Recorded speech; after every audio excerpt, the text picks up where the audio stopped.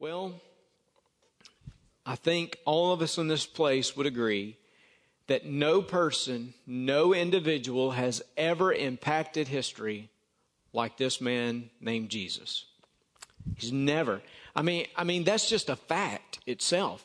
Even if you take out the salvation, which I know you cannot really separate from Jesus, I know that, but I'm just saying, if you just approach it from a purely historical standpoint, no individual has ever impacted life here on earth like Jesus.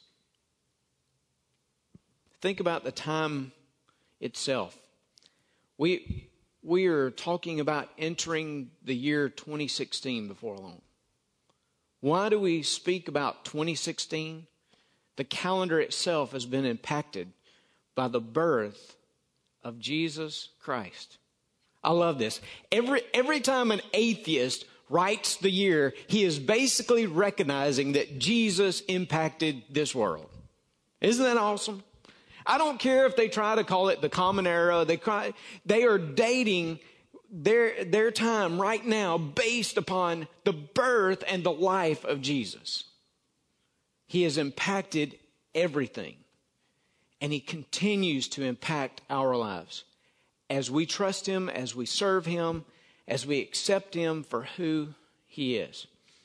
And certainly, he impacts our mission and our ministry. You know, we've looked at the book of Acts almost 2 years now?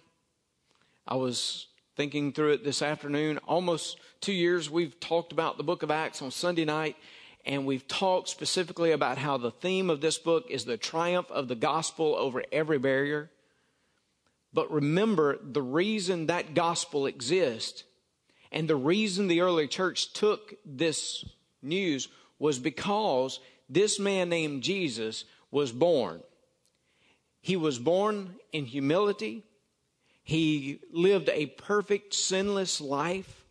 He demonstrated power in ministry and in teaching. He died on the cross, the complete sacrificial death for us, and he was resurrected from the dead. And because of that man named Jesus, who also was God, because of him, the church took forth a mission of hope and of life and of encouragement. And that is the same message, that is the same mission we take today. Now, what I want you to look at tonight in Acts chapter 20 is the way that church continued to take the message. And in Acts 20, in these first few verses, what I want to show you tonight is that there were long days for the ministry and mission. There were long sermons. Some of you will be able to identify with that. And there were long journeys that this mission took them upon. Notice beginning in verse 1, it says, after the uproar had ceased. Now remember, they were in Ephesus, and because of just the preaching and teaching that was going on of the church, the culture was radically changed. Those that were making idols and shrines, well, their business had been affected. Why? Because these new believers had turned away from those idols. They were not worshiping those idols anymore. They had turned to the one true Christ, and it had affected the economy and the business of that community. I touched upon something last week in that passage that I just want to remind you of. When we have been transformed by the gospel, it will impact us and our relationship to culture, and it will impact culture itself. Always will. Now listen, it does not mean, I want you to hear this again, because I'm not sure some of you heard it last week. I saw some of you kind of fading off there toward the end, so I just kind of let you off easy. But let me remind you this. It wasn't so much that they had an agenda. It wasn't so much that they went out into their community and said, we're going to boycott this business. It wasn't so much that. It was that their lives had been changed, and it had been changed in such a way that it naturally grew out of their experience, and it just naturally happened. It wasn't like Paul said, hey, go down and boycott those people. No, They just so experienced the change of Jesus Christ in their life that they went out and they conducted themselves accordingly. That's all it was. It was that plain experience of what Christ Jesus had done in their lives. So you remember the uproar. You affect somebody's pocketbook, well, you will have people that are unhappy. And they began to come against Paul and those disciples. So that uproar in Ephesus has ceased. So, verse 1, it says, Paul called the disciples to himself, embraced them, departed to go to Macedonia. Now, when he had gone over that region and encouraged them with many words, he came to Greece and stayed 3 months. Now, give you a little background of verses 1 through 6 in particular. Luke is just giving us a summary statement of what's going on in Paul's life. But if you read the Corinthian correspondence, you'll see that in this time frame, Paul is ministering and he is writing to the people at Corinth. As a matter of fact, here in this place, he's going to meet Titus to hear how the church at Corinth has responded to his severe letter. It's interesting. I've been studying recently again as I've been teaching on Monday mornings and seeing how Paul related to that early church at Corinth. You recognize their relationship was very strained. When you look at 1 Corinthians, you see how strained it is. They were fractured, they had disunity, and some of them even questioned the credentials of Paul. So, what Paul had done is he had written a letter to them, one that we don't really have today. He mentions it in 1 Corinthians 5, 9 through 11. He had written a letter to them about the immorality that existed in their church. And then, after hearing that things were not going on or going very well, he wrote another letter. He wrote another letter about how they were to address those problems of immorality. That's 1 Corinthians that we have in our New Testament. And then he even made a painful visit to them. That's where he goes to them in tears and he tries to call for their repentance. Then he sends another letter that is even more severe, that calls them to come back to the Lord. Now think of this. His concern, his ministry for Corinth, a church that he had been vitally a part of. And now here he is in this passage, basically going to Macedonia, waiting to hear how they'll finally respond. Remember, he had been there on his painful visit. He had written a severe letter to them. So he's going to hear from Titus. How is the church doing? And notice, it says, verse 3, he stayed 3 months again in Greece. And when the Jews plotted against him as he was about to sail to Syria, he decided to return to Macedonia. And Sopater of Berea accompanied him to Asia, also Aristarchus and Secundus of the Thessalonians, Gaius of Derbe, and Timothy and Tychicus, and Trophimus of Asia. These men, going ahead, waited for us at Troas. But we sailed away from Philippi after the days of unleavened bread, and in 5 days joined them at Troas, where we stayed 7 days. Just reading that, just reading those first few verses, it makes you kind of feel for Paul, doesn't it? I mean, Paul is doing everything he can to minister. He's going to these areas. He's staying for a while. As I said to you, he's still got Corinth on his mind. He's writing to them. He's trying to help them as they overcome their issues. So he is putting in long days for the ministry, long days for the mission of God. He is on his way ultimately to this place called Jerusalem. We'll talk about it a little bit later. But here he is investing his life, investing his time in the kingdom. Long days for the ministry and the mission. You know, I think God expects us to give our energies to his work. Don't you? Our time to his work. It's so easy sometimes for us to simply write a check. For a lot of us, it's easy for us to write a check. Now, it's important, right? Didn't I just report to you the offering that we received this morning? That is important. And Paul knows it's important because he is actually, in some of these travels, what he's doing is collecting he is collecting an offering for the church at Jerusalem. In some of his efforts, he's collecting money. There's nothing wrong with that. But what I want you to see is that here Paul is investing his time and his energy in all of these other people. He is busy about the ministry. He is busy about the mission. I think for us as believers, God has called us to be busy about the ministry and about the mission. All of us. I really don't think God condones laziness in our lives.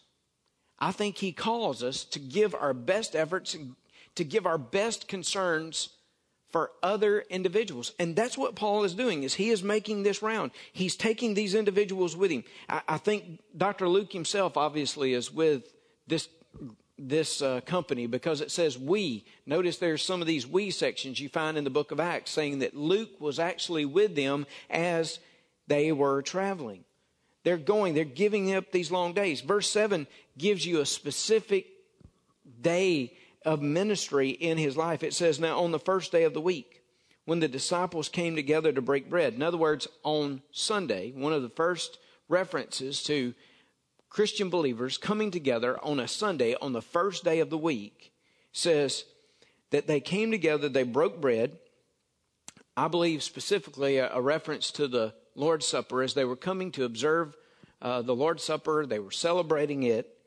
Paul, ready to depart the next day, spoke to them and continued his message until midnight. So here he is. He's been all these different places. He's been ministering. He's been thinking about Corinth. He's been thinking about the place he is. He's been working. And now he's preaching here on this first day of the week. And it says that he preaches until midnight. I thought about giving you a visual illustration of that tonight. Preaches quite a while. Aren't you kind of proud that I haven't tried to mimic Paul in all of ministry? Preached a long message. Verse 8, it says, there were many lamps in the upper room where they were gathered together, and in a window sat a certain young man named Eutychus, who was sinking into a deep sleep. I'm not sure if Dr. Luke meant a little bit of humor behind this, but I'm going to tell you, I find some in it. It says that as Eutychus is sitting there in the one, that he's just like falling asleep. It kind of comforts me as a preacher, okay? Because I'm thinking to myself, if the Apostle Paul kind of lost the attention of some people every now and then, it's not so bad that I lose the attention of some people every now and then. I mean, listen, this is the Apostle Paul. I mean, this is one of the most exciting, energetic, this is one of the most interesting fellows you'll ever meet, one of the most dynamic witnesses. He's preaching and he's teaching, and this man begins to fall asleep. Well, you can imagine. I mean, he's been there. It's almost midnight. It tells us that there are these lamps that are lit in the room, these lamps that are sucking up all the oxygen out of the room, and perhaps that is the reason Eutychus kind of got by the window and sat there to get some fresh air, trying to stay awake, trying to just allow the night air to blow and awaken him. Maybe that was it. I mean, I feel for some of you. I understand that sometimes your eyelids just get heavy, you know. I've seen people, I could talk to you over and over about people I've seen just go sleep in church. I used to have a deacon at Pine Grove. He would sit there on about the second row, and he would chew gum most of the time. And he would sit like this. And then you would see that he would begin to slow down just a little bit. And his eyes would close. And I would do everything I could. I was much more of a dynamic preacher back then, I promise you. They'll tell you that I was one who would walk the aisles. And I mean, I know you don't think that's in me, but I used to kind of do it a little bit.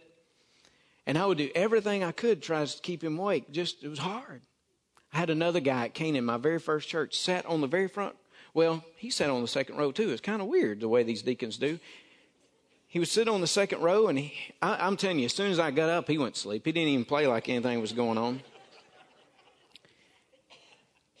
And I would come down. Leslie would tell you that I would come down. There wasn't a very large church, and obviously I could come down from the pulpit. Back then, I'd pop my hands a lot of times, and I would do it right at Tony when I was over there. Never could wake him up. Never.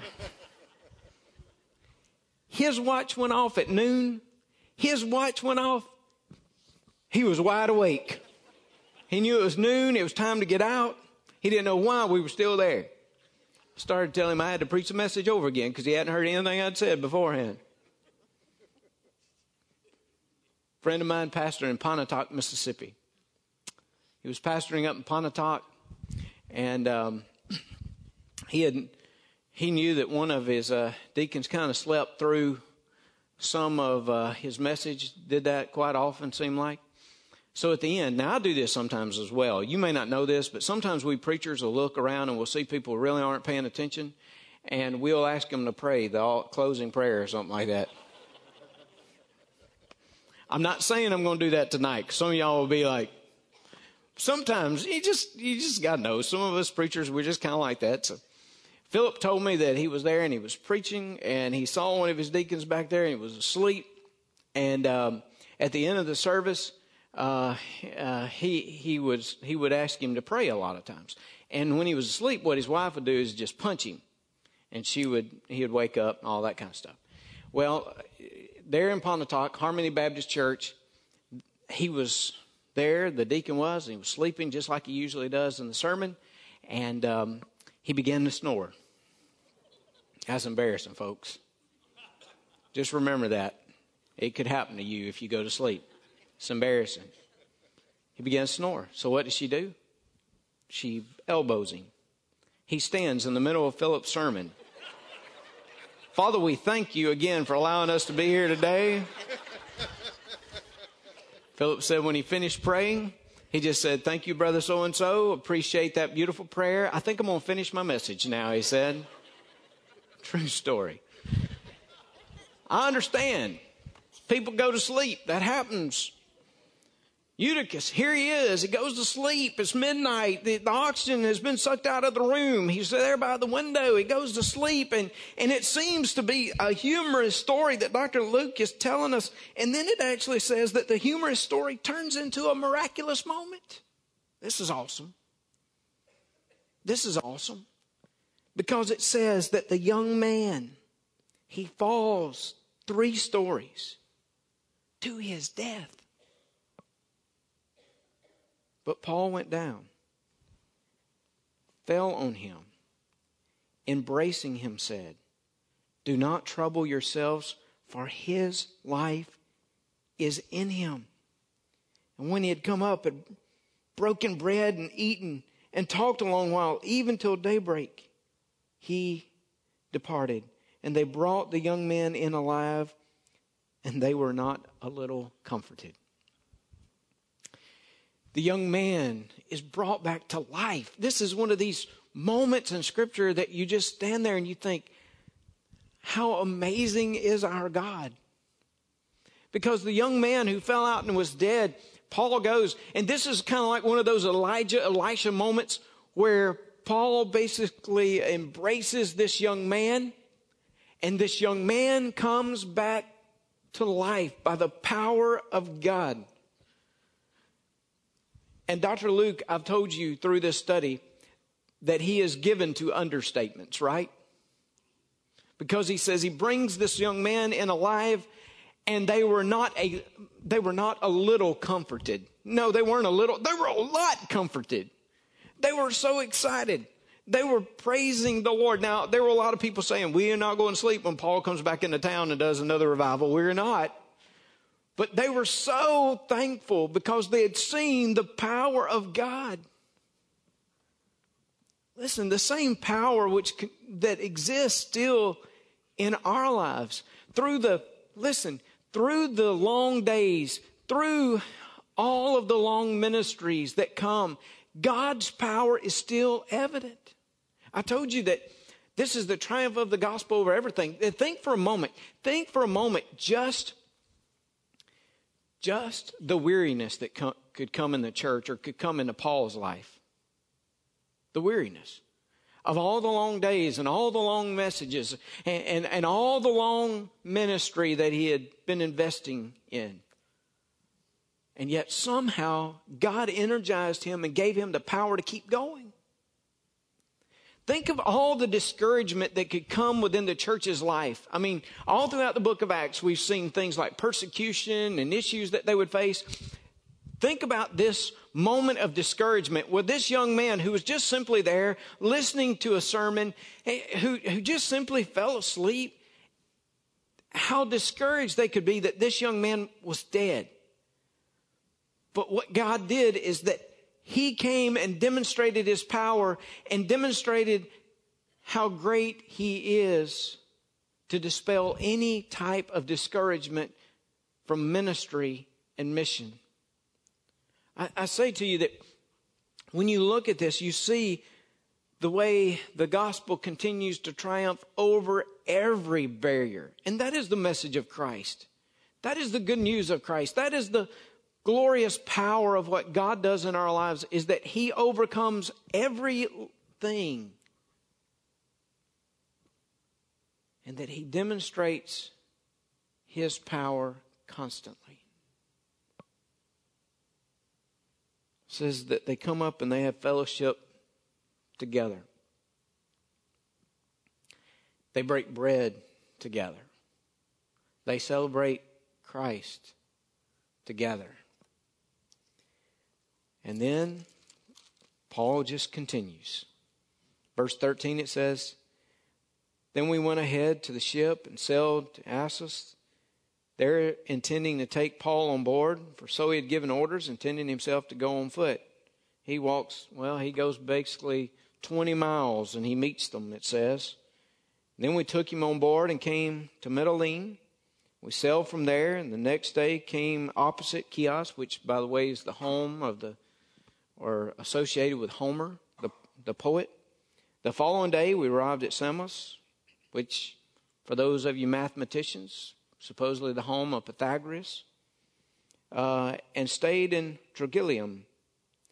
The next day, we came to Miletus, for Paul had decided to sail past Ephesus so that he would not have to spend time in Asia, for he was hurrying to be at Jerusalem, if possible, on the day of Pentecost. I mean, just this. I mean, it's so easy to just skip all these verses, but just the verses remind us of these long journeys and the way the gospel has continued to go forth. I mean, today we talk about reaching the world. That's what we've talked about and we're emphasizing this week, of reaching the world and doing everything we can. We think, how in the world can we make that happen? Friends, we can still make that happen through the power of God. Could you see what these individuals are doing and the geographical movement and advancement of the gospel that is occurring in the book of Acts? And listen, they're doing this without planes, without technology, without the resources that we have today. They're doing it.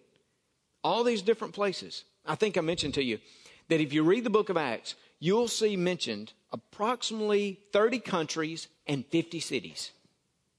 30 countries and 50 cities mentioned in the book of Acts. Isn't that extraordinary? And most of those were associated with the Apostle Paul. Most of them. That he was able, with his team, to minister and demonstrate mission in all these different places. How'd he do it? I mean, how could he do all these things without all of the technology that we have today? He did it through the power of the Spirit of God. Remember in Acts chapter 1, verse 8, the Spirit of God was coming upon them. Then there would be witnesses in Jerusalem, Judea, and Samaria, and to the uttermost parts of the earth. And Dr. Luke is reminding us that God is using Paul and the other missionaries to connect the dots of the gospel all across the known world. Say again, there may be some long journeys that God calls us to be a part of, but He'll always empower us to accomplish His mission and His work. That is so encouraging to me. Especially when I look at a world that is in chaos. So much of the world that has embraced violence.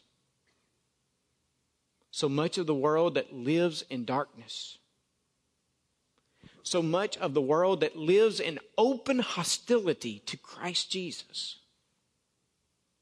I say to you, this is encouraging to me to know that God can take His people and move them strategically and intentionally into those areas that are receptive and use them to plant the seeds of the gospel so that people can come to salvation, so people can come to knowledge of the truth, so people can experience forgiveness itself. That's exactly what He's doing in Paul's life in these long journeys. And some added benefit, he is uniting the work of the church as he visits all these different places, as he encourages them. Luke doesn't tell us this specifically here. We know he says that Paul's going to Jerusalem. But according to what we read in the other letters and what I alluded to earlier, is that Paul's on a mission. Yes, to get to Jerusalem, but also in the process to take an offering to Jerusalem. What kind of offering? Well, it was an offering that would hopefully help in the relief efforts for the church at Jerusalem. The church at Jerusalem had gone through famine, difficult times, obviously persecution itself. Can you imagine being the church in Jerusalem? I mean, you're the church in the town where most of the people agreed with crucifying Jesus, and you're there, and now you've got to live out your faith among those people that hate Christ, that were involved in the murder of Christ. Can you imagine the persecution that was coming that way? Can you imagine how it was compounded when the famine hit Jerusalem? So what is Paul doing? Paul's saying, well, I'm going to come and I'm taking an offering among all these churches. And these churches were made up of primarily Gentile individuals. They're from Gentile backgrounds. So think how the mission of God now is uniting the church itself. The Gentile churches said, we love our Jewish brothers and sisters in Jerusalem. We love them. There's no ethnic issue here. There's no disunity that can be found here. But rather, through this common mission, through this common work, through the common work of Jesus Christ in our lives, we are coming together to help them. Now, yes, Paul wanted to alleviate, I think, the suffering of his Jewish brothers and sisters. But listen to me, I am convinced that Paul, through the missionary effort, was trying to unite Gentile background churches, Jewish background churches. He was trying to bring them all together under this one common umbrella of Jesus Christ and His work and His mission.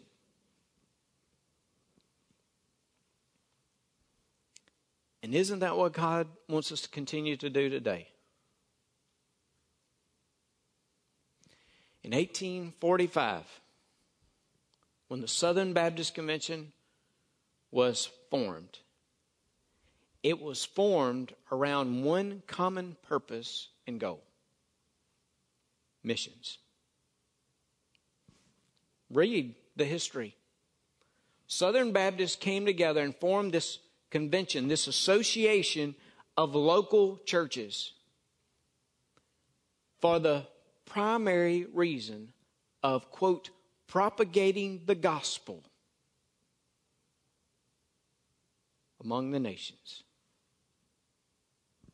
That's the reason we still find unity with our brothers and sisters across the Southern Baptist Convention. If you read some of the Baptist papers, or maybe if you read some of the local papers, especially when Southern Baptists are meeting together, sometimes all you hear about are the disagreements Southern Baptists have. And there are sometimes we do disagree, don't we? I have a feeling you and I probably have some disagreements with our Southern Baptist brothers and sisters. Maybe we have disagreements among ourselves here in this place. Nah.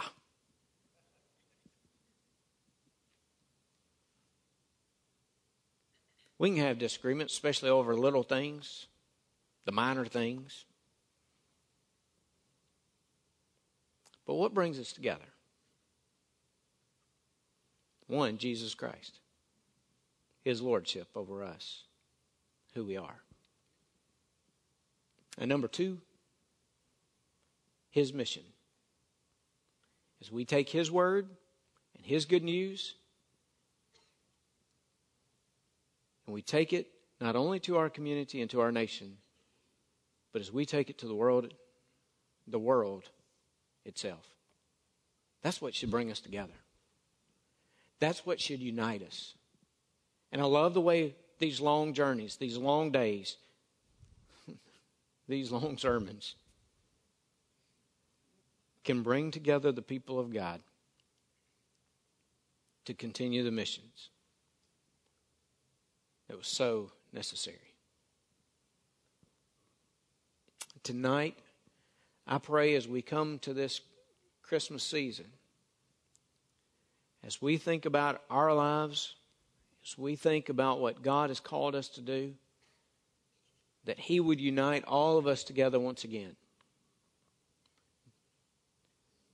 For God so loved the world that He gave His only begotten Son, that whosoever believeth in Him should not perish but have everlasting life. God sent Jesus on a mission.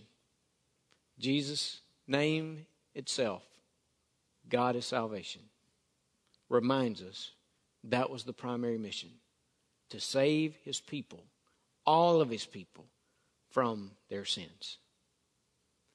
May we unite. May we commit ourselves to the long days, knowing that God gives the energy and the resources. May we commit ourselves to the tremendous efforts that will be required of His people. May we commit ourselves around the common goal of spreading His good news to the world. That's the challenge that God gives us even tonight. Let's pray together. Father, Lord, we thank You. We praise You. God, we thank You so much that You loved us in such an incredible way, that You were willing to send Your one and only Son on our behalf. We praise You. Lord, we express our gratitude to You. And God, as we read through these verses tonight, we're reminded that, Lord, we may face discouragement. We may face difficulty.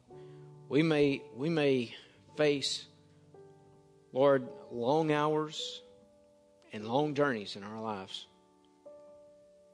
But we're thankful that You're there through Your Spirit to empower us to be about Your mission wherever we are. And Father, we pray that we are faithful in every way, in every effort, through our giving monetarily, through our giving of our time. God, that we are good stewards of the mission You've entrusted us with.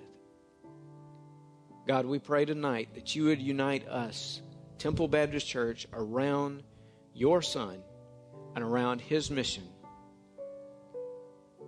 And we pray that You would help us as we work with other churches to see Your kingdom come, to see it realized here on this earth. Lord, we love You. We praise You. We pray these things now in Your Son's precious name, in the name of Jesus. Amen. Would you stand?